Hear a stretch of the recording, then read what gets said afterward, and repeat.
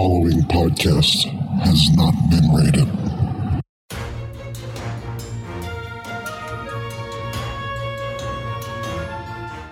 You're listening to Fullbacks Are People Too, The Fapt, and here is your host, CJ Newman.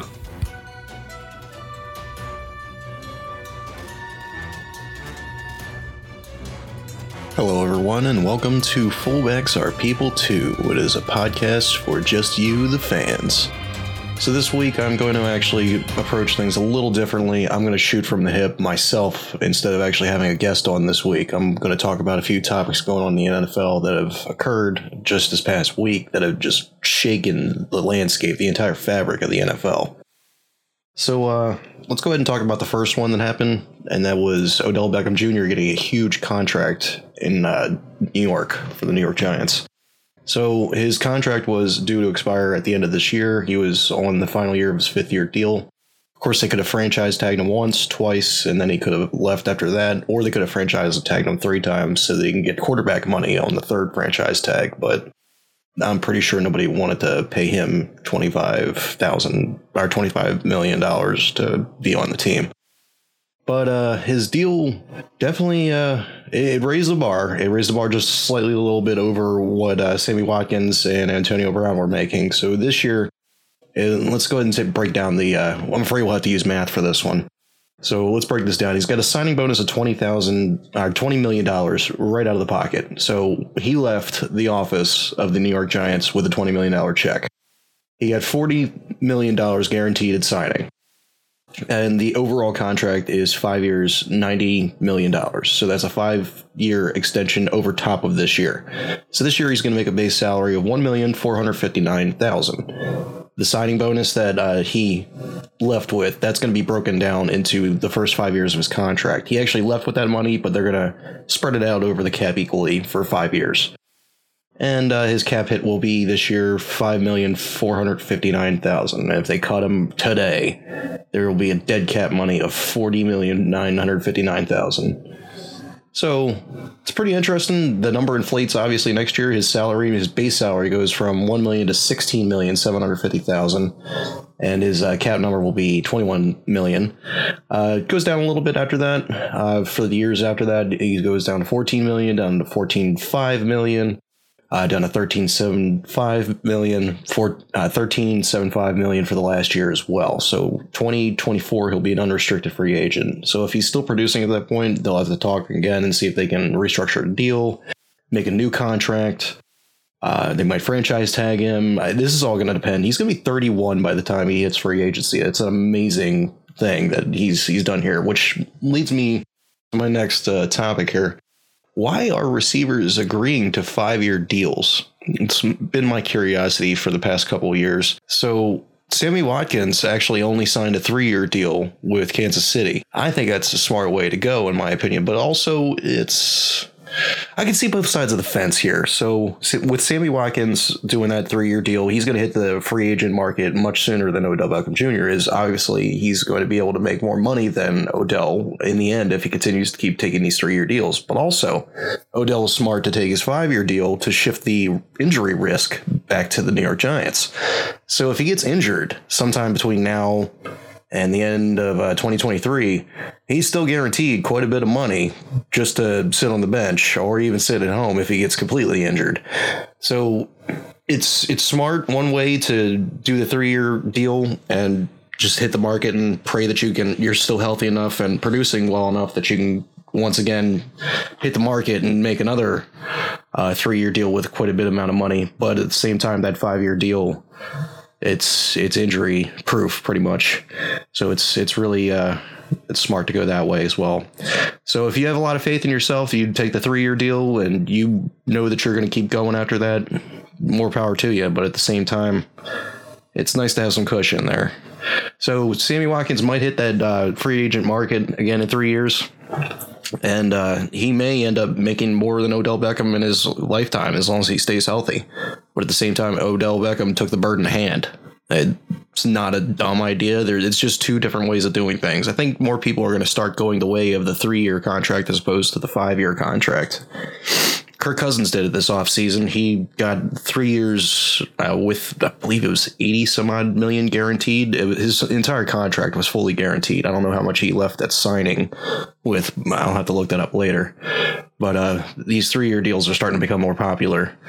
And by the time Sammy Watkins hits the free agent market again, he's still going to be fairly young. He's not going to be anywhere near 30, and he's going to be able to cash in once again, just as long as he's producing, which Sammy has not been doing such for the past couple of years. We'll see how he does with Patrick Mahomes over in Kansas City. So let's take a look at how things are actually shaping up for the New York Giants this offseason. As I'm sure you're all aware by now, the Ben McAdoo era and the Burrow aquarium in his hair, that's officially come to an end.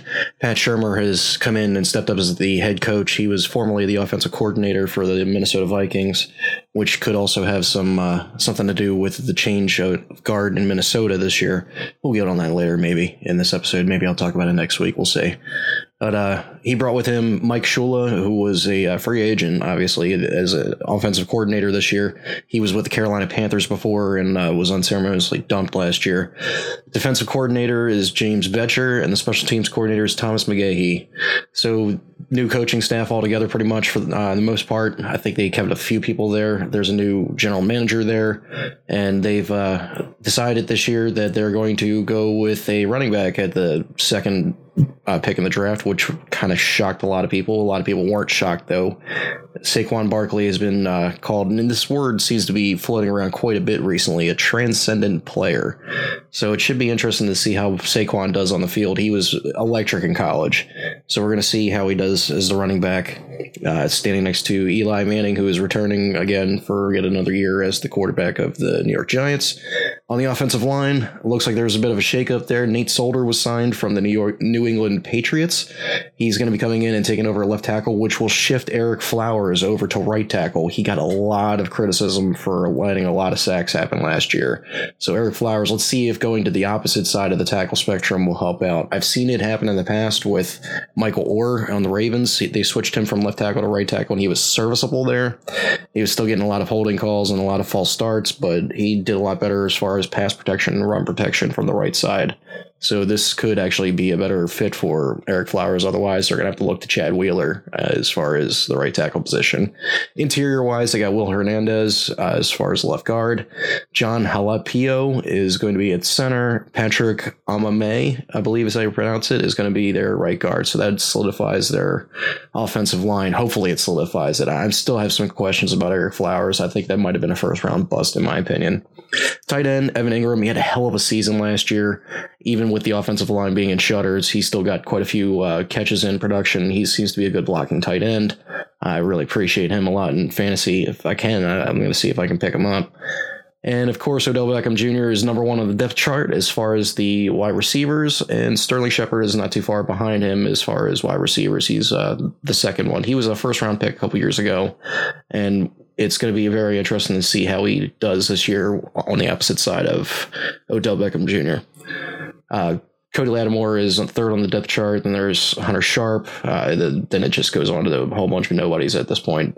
At the taping this right now, we're about less than an hour away from cuts being officially over in the NFL, so I haven't really looked to see. I doubt any of these guys that I mentioned are going to be cut right away. So I think we're pretty safe. This will hold the test of time for the next week or so. Interesting spectrum going on in the NFL with the best players in the leagues just overall getting the deals that they have been wanting for the past week. Only one of the best players in the league has been holding out and did not get the contract he was looking for, and we're going to get to that in just a couple minutes. But with that said, OBJ got OB paid. Goodness, the $90 million that he got over 5 years is just ridiculous. I'm glad that he finally got the contract that he deserved. He didn't even hold out. He didn't have to hold out. He showed up for camp. He did what he was asked to. I think there was some sort of wink and nod agreement that he wasn't going to participate in the preseason or really try too hard in any of the training camp activities, because that would mean that he might have to have a chance of getting injured out there. Of course, nobody wants to get hit by some sort of corner that is on the opposing team of a preseason roster that is just trying to make the team and wants to make a name for himself. Oh, hey, I'm the guy who took out OBJ. You should totally keep me on the roster. So I can understand why there's probably a wink-nod arrangement between the New York Giants brass and OBJ himself. And now let's go on to one of the other contracts that happened this week. I was not expecting this one to happen, especially since he had a couple years left on his deal. But the defense killer himself, Mr. Aaron Rodgers, got paid pretty substantially. He got a 4-year extension tacked on to the end of his 2-year left deal.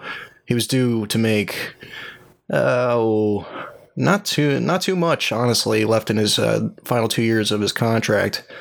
So it's another situation where I'm surprised the team even wanted to consider it at this point, because they could have squatted on him for whatever deal that he was on right now. They could have franchise tagged him. They could have franchise tagged him again, because he's never been franchise tagged before. If I'm not mistaken, during his rookie contract, he sat behind Brett Favre for quite a few years. I think he only played as a starter on either the final year of his contract or the final 2 years of his contract, but he got paid substantially after that. I was not really surprised he got paid substantially based on who he is, how he did in Cal, how he did in junior college before that, how he did in his 2 years in the NFL and winning a Super Bowl. Not surprised by the first contract. I am surprised by this one, though. So he's, once again, the highest paid quarterback in the entire league, highest paid player in NFL history. The 4-year new money contract that he's going to be bringing in here, it's $134 million over 4 years. So starting in 2020, he's going to be making that $134 million. He's got a base salary in 2020 of $1 million. Then it goes with $14 million, then $25 million, then $25 million. He's got due at signing, he made $57,500,000. That's split up over 5 years, so $11.5 million will be distributed between 2018 and 2022 as far as the cap is concerned. He actually left with that check, so he's got a $57.5 million check sitting in his bank right now, probably cleared. Guaranteed at signing, it's $79,200,000. God, I'm screwing up on the thousands and the millions today. I need to go back to school. But yeah, the total guaranteed is $98,700,000. It's quite impressive, and I'm very happy for the guy. The guy is probably the best quarterback in the entire league, bar none, in my honest opinion. I don't think anybody else called a candle to him right now. Not even Peyton Manning in his last couple years here. Tom Brady can. He's an asterisk anyway. Ben Roethlisberger's on his downside. Drew Brees has been relying a lot more on the run game recently, and honestly, I don't blame him when you have Alvin Kamara and Mark Ingram playing the ways they are. So he's the best at the moment, no question about it. And I'm glad that he got the contract that he did, because sitting on that contract right now and taking a look at the actual depth chart of the roster for the Green Bay Packers, I'm not impressed other than the tight end position. Jimmy Graham is looking like he's going to have a hell of a turnaround season. He just was not utilized properly when he was in Seattle. He was utilized greatly when he was playing with Drew Brees down in New Orleans.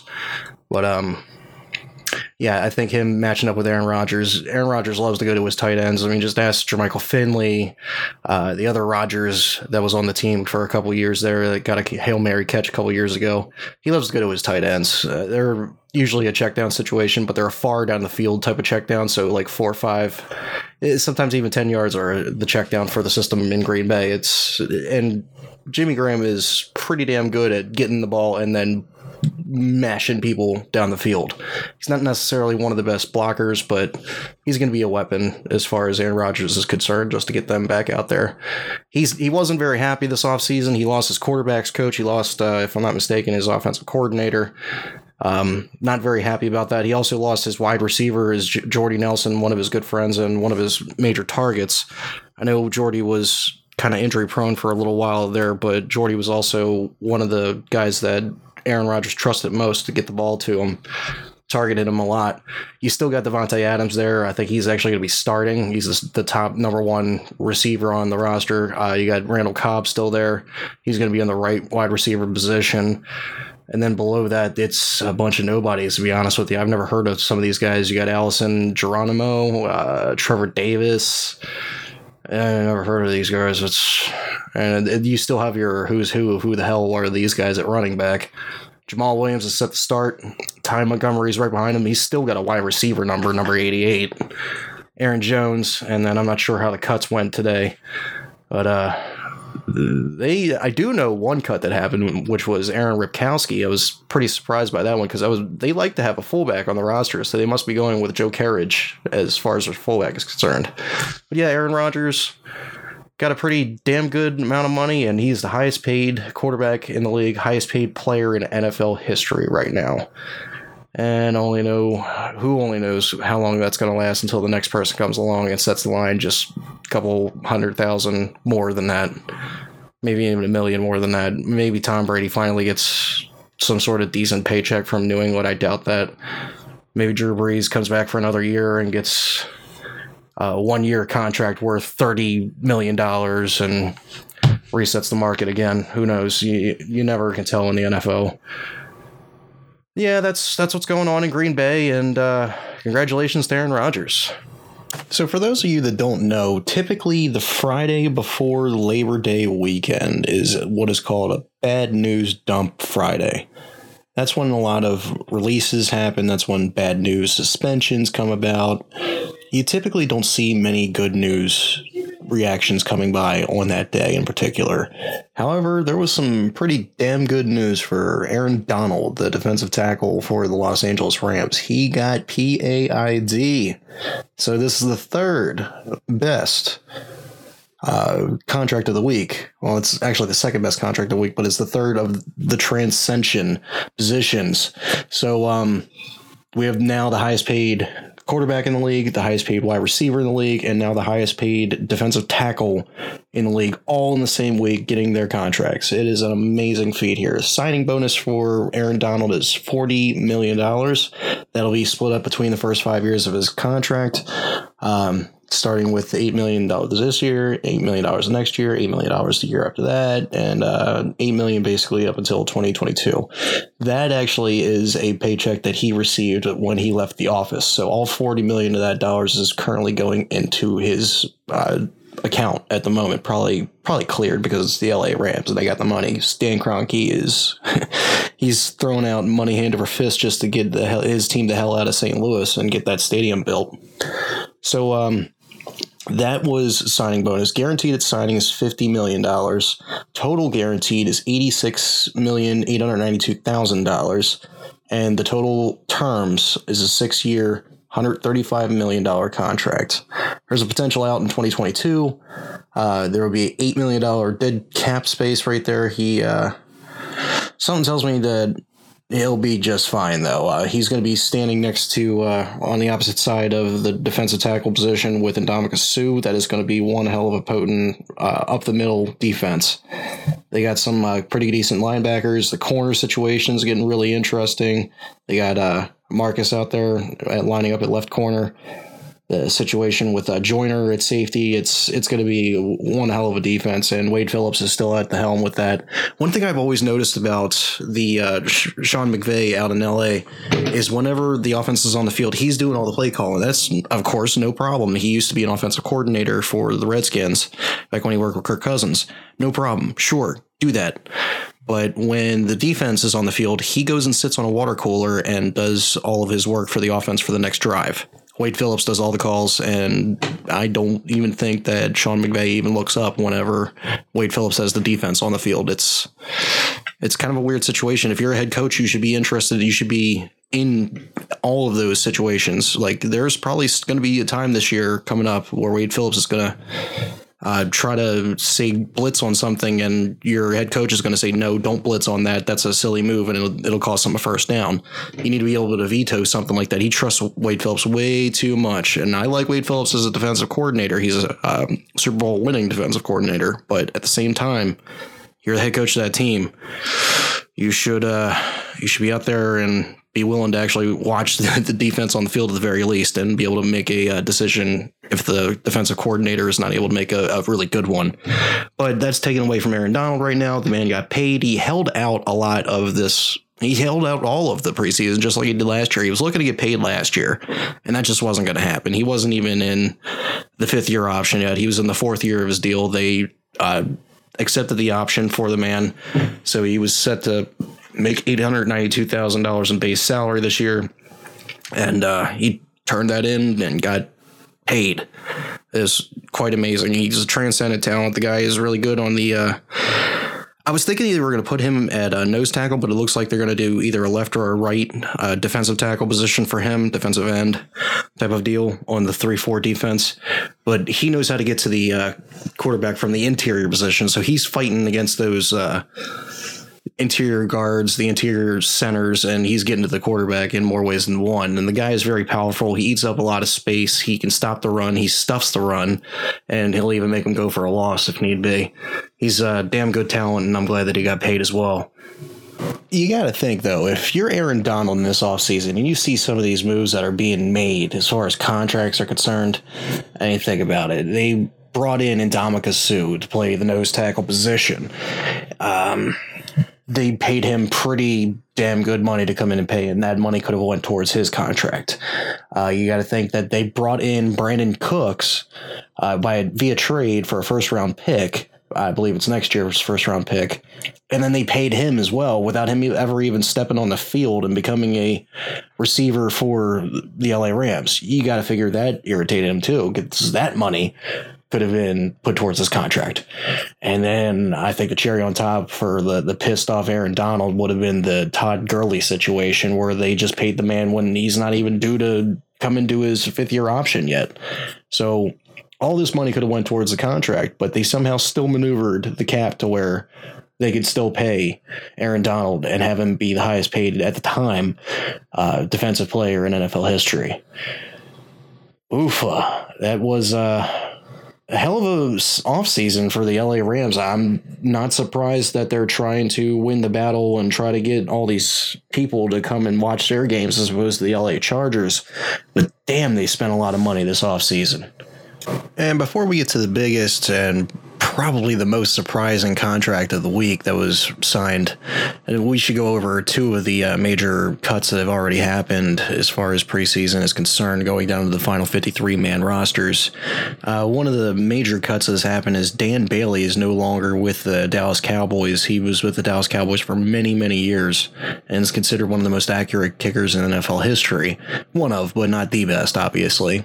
But he was a transcendent kicker for quite a few years, and it looks like Jerry's finally ready to move on. They're going to be going with some rookie as far as the kicker is concerned.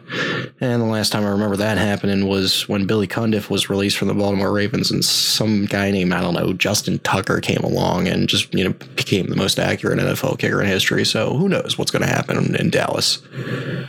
The other major drop that happened, speaking of drops, was Breshad Perriman was released from the Baltimore Ravens roster today. He was a first-round pick a couple years ago.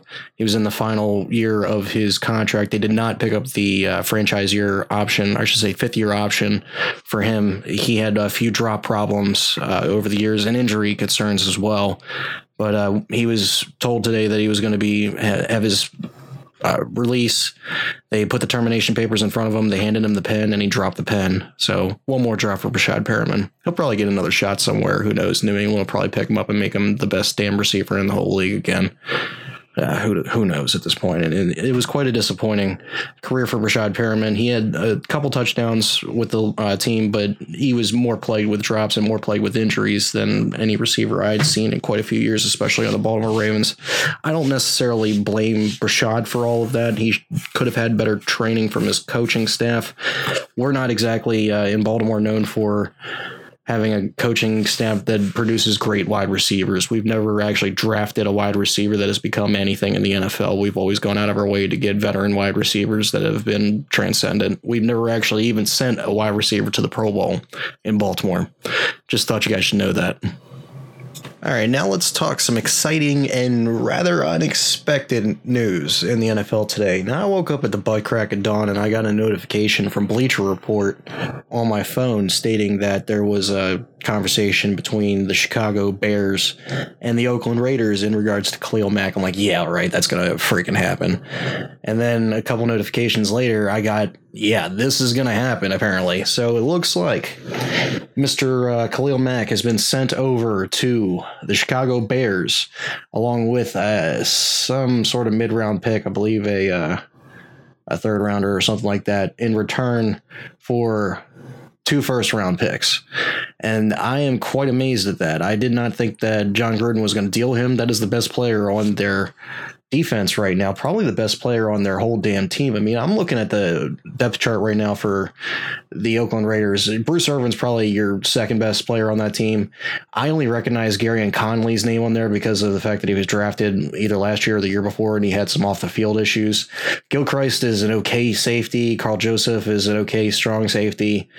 Rashaan Melvin, wow, he's still starting in the league in some place. I remember he was on the team for the Baltimore Ravens and got torched by the New England Patriots.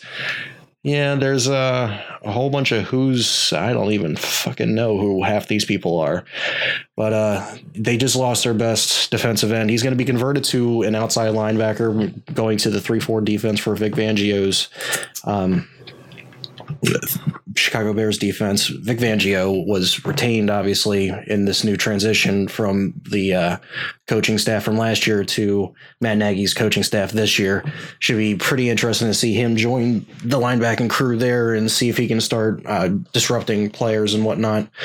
I'm not concerned about the Chicago Bears defense at this point. They got a pretty interesting 3-4 going on there, but I am more concerned about Chicago's offense than anything. I don't know what to get out of Mitchell Trubisky, and I mean, they've picked up a few wide receivers that are actually worth something. They didn't have anybody to throw the ball to last year. It was pretty piss poor situation. Their best receiver was a running back out of the backfield. I think he got the most all-purpose yards. But after that, they announced that they just made Khalil Mack the highest paid defensive player in NFL history. So Aaron Donald got to hold that title for, let's say, less than 24 hours, maybe a little more than 24 hours. He got to hold on to that. Now, it makes you wonder, should he have been paid more than Aaron Donald? They're both getting after the quarterback. They're both trying to stop the run. They're both trying to press in towards the offensive line. But one of them's, as far as Khalil Mack is concerned, he can go out into coverage. He can rush to the edge. He goes up against tight ends. He goes up against running backs, fullbacks. Whoever's trying to get in his way, he's trying to get after the quarterback for the most part. But he can drop back into coverage. You don't see a drop back into coverage from Aaron Donald very often. This guy's trying to push the line no matter what. And he's trying to stop the run. He's trying to sack the quarterback and whatnot. So would you pay an edge rusher, or would you pay a defensive tackle as far as more money? I'm not sure I have the answer to that. They both are transcendent players, and we're using that word a lot today, but these guys come from a draft class that are just, it was an amazing draft class. And I'm not surprised that these guys are being paid the amount of money that they are. And I'm very happy for all 4 of these guys getting their new contracts today. Not today, but over the past week. It's been an interesting week in the NFL, and all within this past week. Deadlines spur everything, I'm telling you.